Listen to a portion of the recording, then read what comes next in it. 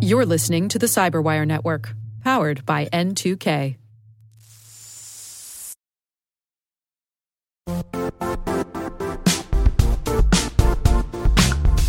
Don't struggle to align your organization's cybersecurity with business risk. Get the only solution that goes beyond reacting to threats with vulnerability and risk monitoring. You need the next evolution of MDR, and only Critical Start delivers it. Critical Start doesn't just monitor and respond to threats. They put you in control by detecting suspicious activities, quickly responding to contain threats, and identifying your most critical assets and protecting them against vulnerabilities and exposures. With continuous visibility, expert guidance, and measurable risk reduction, Critical Start has redefined what it means to manage cyber risk. Demonstrate provable security maturity to your leadership while positioning your program to achieve the greatest risk reduction per dollar spent. Stop fearing risk and start managing it with Critical Start. Visit criticalstart.com and request a demo today. That's criticalstart.com.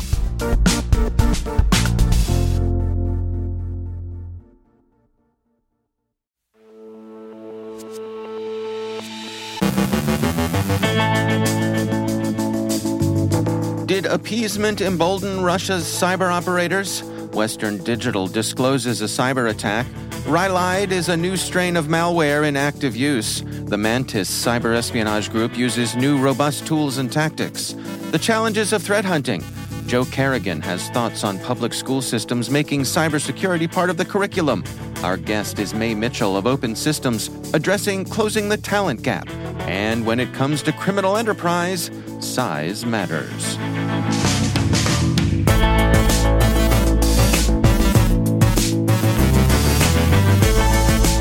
From the Cyberwire studios at Data Tribe, I'm Dave Bittner with your Cyberwire summary for Tuesday, April 4th, 2023.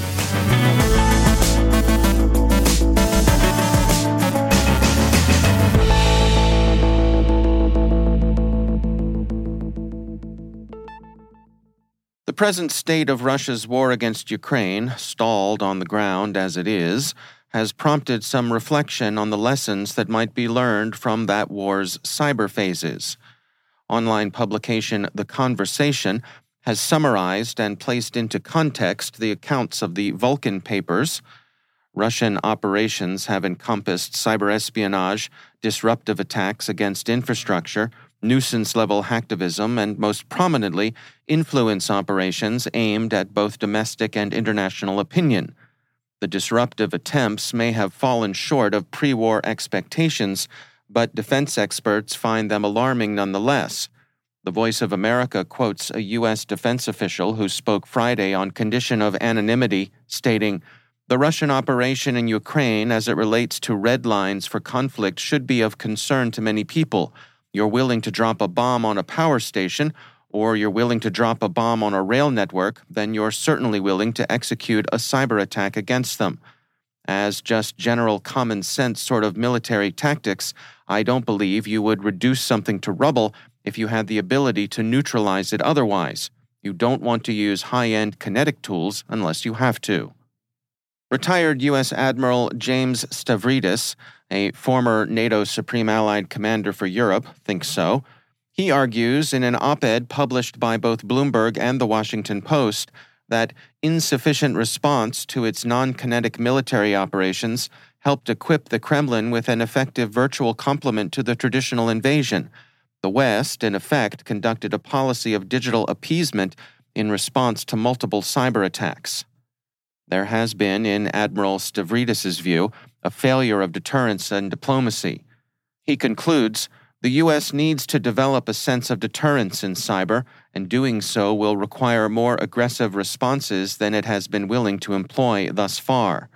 Now that the Russians have acted so strongly in the physical domain, we may find them even more emboldened in the cyber domain." So how does one achieve cyber deterrence? Discuss amongst yourselves, and take a look at the Admiral's op-ed for suggestions on how to frame the challenge. California-based data storage provider Western Digital has disclosed a breach in which an unauthorized third party gained access to its systems, the Register reports.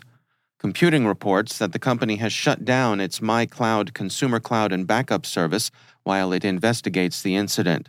The company hasn't disclosed the nature of the attack, and the investigation is still in its early stages. Western Digital said in a statement that it detected an incident on March 26th, initiated its incident response plans, and began taking steps to remediate the issue. A new strain of Chromium-based browser malware, Rilide, has been uncovered by Trustwave Spider Labs. This morning, Spider Labs wrote, Rilide malware is disguised as a legitimate Google Drive extension and enables threat actors to carry out a broad spectrum of malicious activities, including monitoring browsing history, taking screenshots, and injecting malicious scripts to withdraw funds from various cryptocurrency exchanges.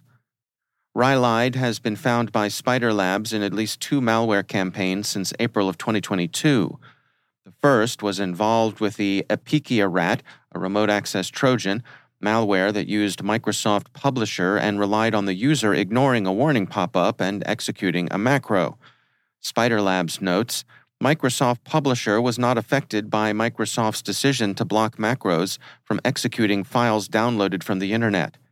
The second seems to be using Google Ads, disguising itself as legitimate TeamViewer installers or an NVIDIA drivers installer. Symantec discovered that Mantis, which you may know as Arid Viper, Desert Falcon, or APT-C23, is now mounting attacks against Palestinian targets with a new set of tools. In its report published today, Symantec explains that although this pattern of targeting isn't new, the tools in Mantis's mandibles certainly appear to be. Mantis operates from the Palestinian territories against Palestinian individuals. In 2022, Mantis began using updated versions of its custom Micropsia and Arid Gopher backdoors to compromise targets before engaging in extensive credential theft and exfiltration of stolen data. Mantis seems to compartmentalize its attacks by using 3 distinct versions of the same toolset on 3 groups of computers. This affords redundancy. If one group of tools is discovered and neutralized, then the other 2 may remain unaffected. Symantec reports the attackers also used a custom exfiltration tool to exfiltrate data stolen from targeted organizations. The researchers describe Mantis as a determined adversary with the demonstrated ability to compartmentalize attacks against one organization and rewrite malware to maintain an edge against its targets. Team Cymru this morning published a report looking at the challenges faced by cybersecurity analysts in hunting threats. 59% of the respondents said their organization's threat hunting program was only somewhat effective, and 38% said their biggest challenge was a lack of appropriate threat hunting tools. Nearly half said their main goal is to identify threats before an intruder is able to cause damage. One of the top concerns among threat hunters is the inability to measure the success of their efforts. Are crooks more successful when they run their crime like a business? So it seems. Trend Micro yesterday released a report discussing the variances in criminal group behavior based on their sizes. The researchers share that knowledge of the size of a criminal organization can aid in the discovery of cybercrime. Small criminal businesses, and these make up the majority of cybercriminal enterprise, are typically comprised of 1 to 5 staff members, a single layer of management personnel, and a turnover of under $500,000. Smaller criminal businesses tend to be staffed by moonlighters who also have a day job. Doing what, you ask? Who knows? We imagine it varies: dental hygienist, convenience store staff, paralegal, roofer, pretty much anything.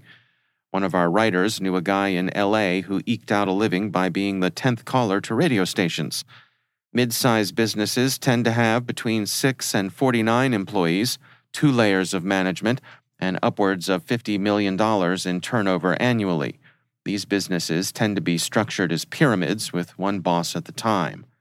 The big criminal enterprises usually have 3 layers of management, 50 or more employees, and over $50 million in annual revenue. Lower management and supervisory management are kings in these businesses, with the overarching leadership well-versed in cybercrime. The larger cybercriminal businesses, such as Conti, tend to be run like corporations, containing familiar departments like IT and HR with benefits and the other trappings of legitimate business. Notice anything about these org charts? As it does everywhere else, the old law of 7 plus or minus 3 prevails. That's about the number of direct reports you can have before you start losing track of what the Sneetches are up to. Look that one up.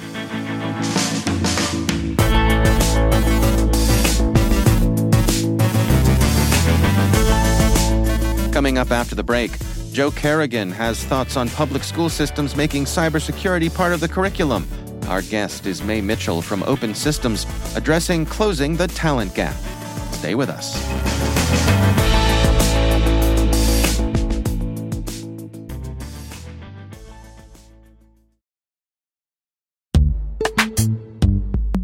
Every day, your IAM tech debt grows. Your multi-generational services struggle to work together. Building an identity fabric can fix this. It makes all your identity tooling stronger and allows you to connect any app to any service you want to use, with zero coding, zero maintenance, and zero app downtime. Strata's identity orchestration platform separates the identity logic from your applications, so you can optimize existing IAM tools and manage them in a single control plane. Now, every vendor, standard, and architecture work together. In short, building your identity fabric means you can secure your non-standard apps, keep your complex access policies, retire outdated IDPs, and modernize in record time. So build your fabric with Strata Identity and get rid of tech debt for good. Visit strata.io/cyberwire, share your identity priorities, and receive a pair of AirPods Pro. Offer valid for organizations over 5,000 employees. Connect today at strata.io/cyberwire.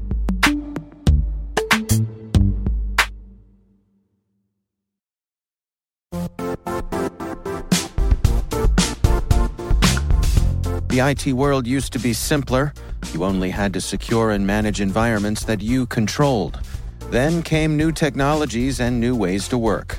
Now, employees, apps, and networks are everywhere. This means poor visibility, security gaps, and added risk. That's why Cloudflare created the first-ever connectivity cloud. Visit cloudflare.com to protect your business everywhere you do business.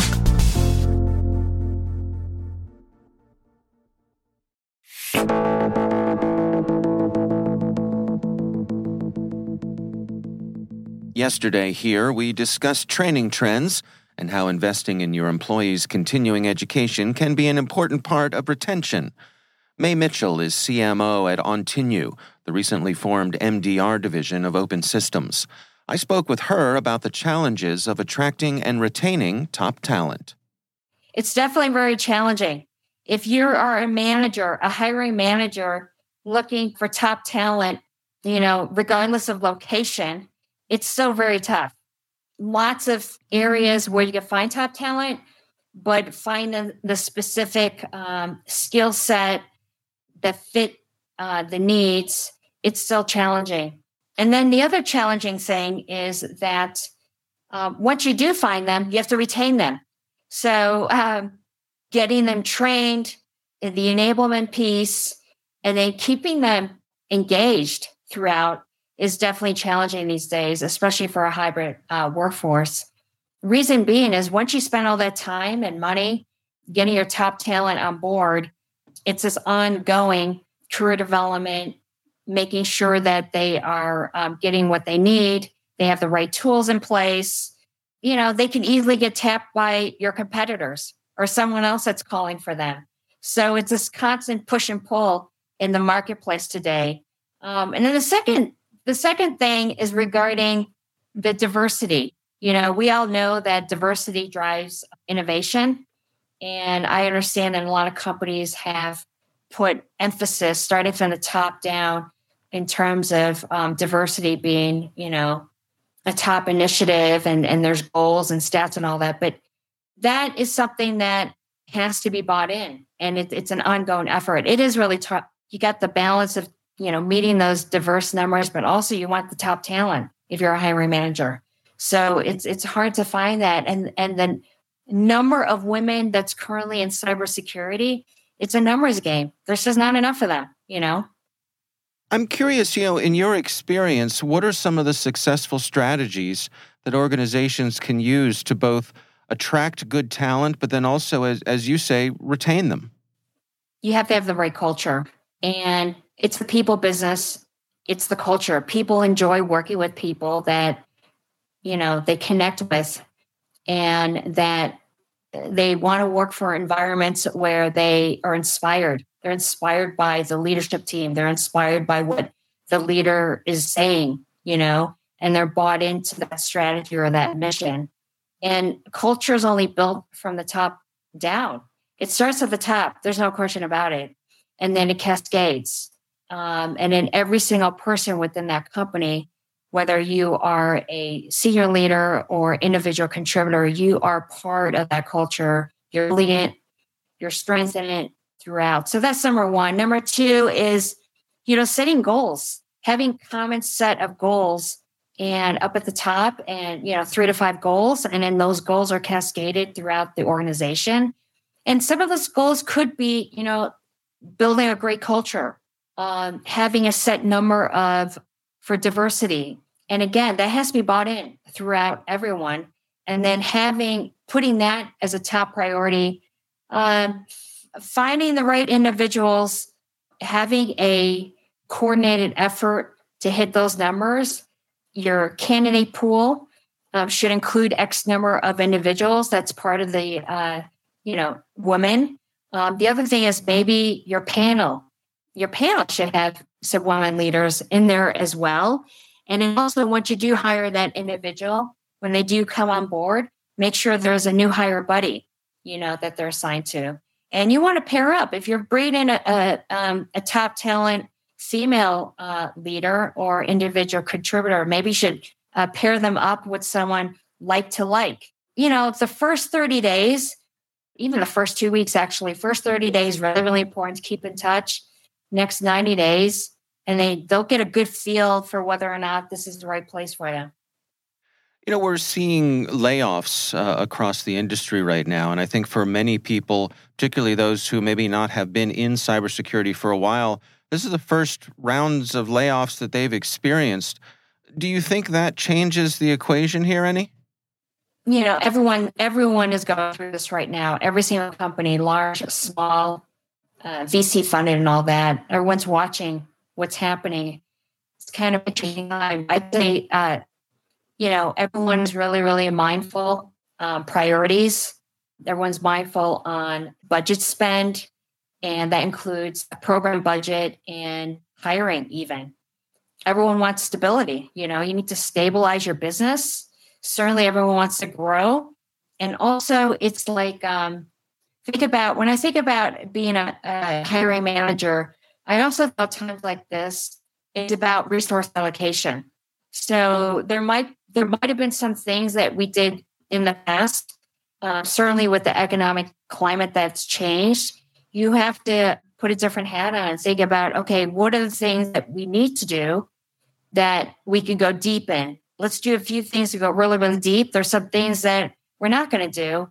And you want to make sure that the other departments are okay with it. Again, it's about getting alignment. Number two is when I say resource allocation, this is really where we have to ask our employees to stretch themselves, and try new things. Maybe we didn't hire them for something, but we do need everyone's help and wear a different hat.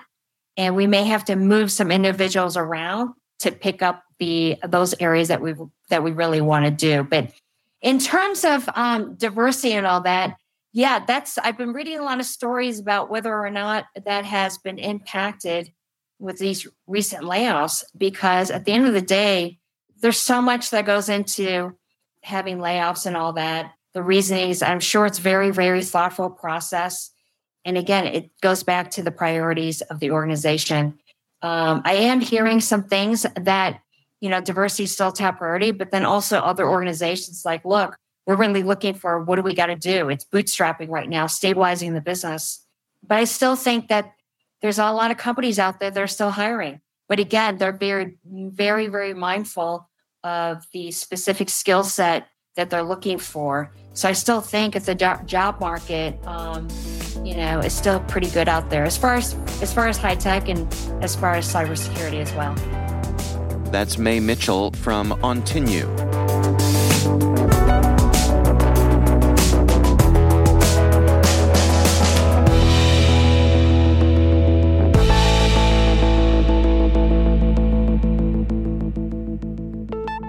And joining me once again is Joe Kerrigan. He is from Harbor Labs and the Johns Hopkins University Information Security Institute, and also my co-host over on the Hacking Humans podcast. Hello, Joe. Hi, Dave. This article caught my eye. This is a particular reporting on it comes from a website called K-12 Dive, which is a news website for folks who are in education. Joe, you have dipped your toes in education with your profession over at Hopkins. So my toes have been in the education pool for about 10 years now. There you go. So you're at least ankle deep. Right. So this article is titled, North Dakota Becomes First State to Require K-12 Cybersecurity Education. That is excellent. Yeah. What's going on here, Joe? Well, first off, I'd like to know why North Dakota is the first state to do this and not Maryland. Okay, fair enough. Our home state. Yeah, our home state. But also kind of like the Silicon Valley of cybersecurity companies, right? A lot of cybersecurity companies around here. And we've done a lot over the last 2 decades to try to attract them, but we haven't made this as part of the education requirement for students graduating from high school. Right. So there's a new bill that has been signed into law. It is to graduate from high school in North Dakota. The law requires that students take at least one course in either computer science or cybersecurity. And they are saying that this underpins everything that we do now. So it's an imperative part of education that students understand cybersecurity and computer science. What do you make of this? I like it. I think it's a good. I think it's a long time overdue. I'm amazed that we don't have other computer science requirements in our education around the country. Everybody should know how to do at least some kind of basic scripting, right, or something. And then there's the argument, well, not everybody is good at that, but you don't need to do super excellent work or anything. I don't think you should, but I think you should understand how computers work and what's under the covers in these things. When I hand you a cell phone that has all these pretty lights on the front of it, what's actually going on in the back? Yeah. I think it's important to know. It's not just for computer science, but also it does relate to the cybersecurity stuff. And it also relates to privacy and human rights in that way. Yeah. You need to know what's going on, and you need to have an idea of how it works. And cybersecurity, I think, I don't know how I feel about it being either computer science or cybersecurity.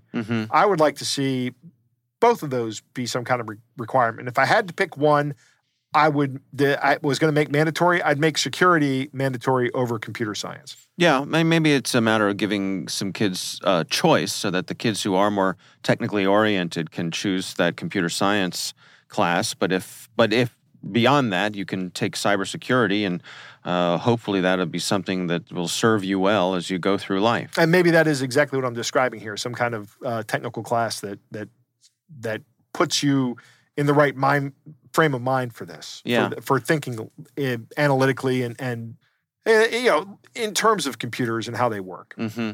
I think it's worth noting here also that this is really part of a push on North Dakota's part to really embrace technology. They've really got a strong vision here. Yeah, they have this initiative. They call it the PK-20W initiative. I have no idea why they call it 20W. But it's supposed to be pre-kindergarten through PhD plus. Okay. So they're saying that they should have cybersecurity education all along this spectrum of people, and I think that's a valid goal. Yeah, I think that's a good idea. We should be training people in cybersecurity all the time, even at the end user level, throughout their education careers. And the reason for that is because this internet thing isn't really a fad. It's not going away, despite what people thought in the 90s and 2000s. That's demonstrated that it's going to be around forever.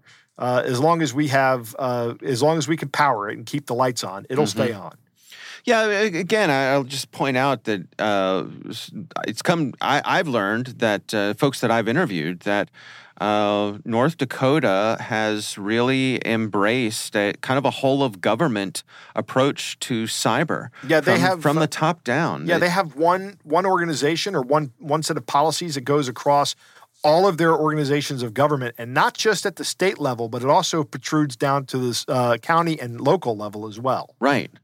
So they're really resourcing everybody and trying to provide that higher level protection at all levels, starting at the top and then sort of making its way down to the smaller organizations who are going to have more of a challenge funding this on their own. That's right. It's a really interesting experiment from North Dakota, and be interesting to see how it plays out for them. I think this is good news that they're putting this in the curriculum, and I think it's something to keep an eye on. I agree. I think the curriculum part is good news. Now, if you're thinking about the whole of government thing, I don't know how easy that would be to do in Maryland, because in North Dakota, you're talking about fewer than 1 million people, like 750,000 people. Right. And about 1/3 of those people in some way use the internet or the network or something on that, which means there's users. If you think about your Maryland Easy Pass, that makes you a user of the Maryland government systems, right? Mm-hmm, mm-hmm. 250,000 is a lot less than we have in Maryland. Yeah. And I don't know how that whole of government thing would work in Maryland. I'd like to see it, but something we could certainly do in Maryland is make cybersecurity education a requirement to graduate from high school.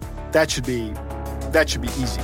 Yeah, I mean, it really is the whole notion of the states being places where these things are tried. The experiments happen in the states. This is a great example of that. Yep. So something to keep an eye on. All right. Well, Joe Kerrigan, thanks for joining us. It's my pleasure, Dave.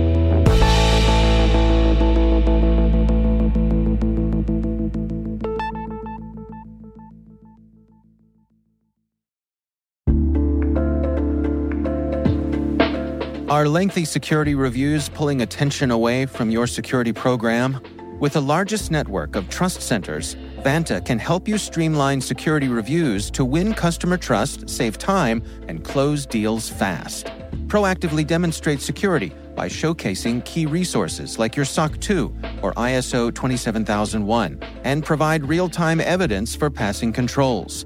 And when a security questionnaire is required, Vanta takes the first pass for you. Visit vanta.com/cyber to take a self-serve tour. That's vanta.com/cyber.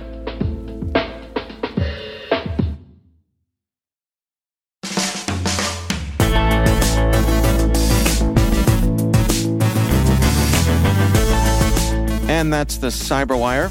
For links to all of today's stories, check out our daily briefing at thecyberwire.com. The Cyberwire podcast is a production of N2K Networks, proudly produced in Maryland out of the startup studios of Data Tribe, where they're co-building the next generation of cybersecurity teams and technologies. This episode was produced by Liz Irvin and senior producer Jennifer Eiben. Our mixer is Trey Hester, with original music by Elliot Peltzman. The show was written by John Petrick. Our executive editor is Peter Kilpie, and I'm Dave Bittner. Thanks for listening. We'll see you back here tomorrow.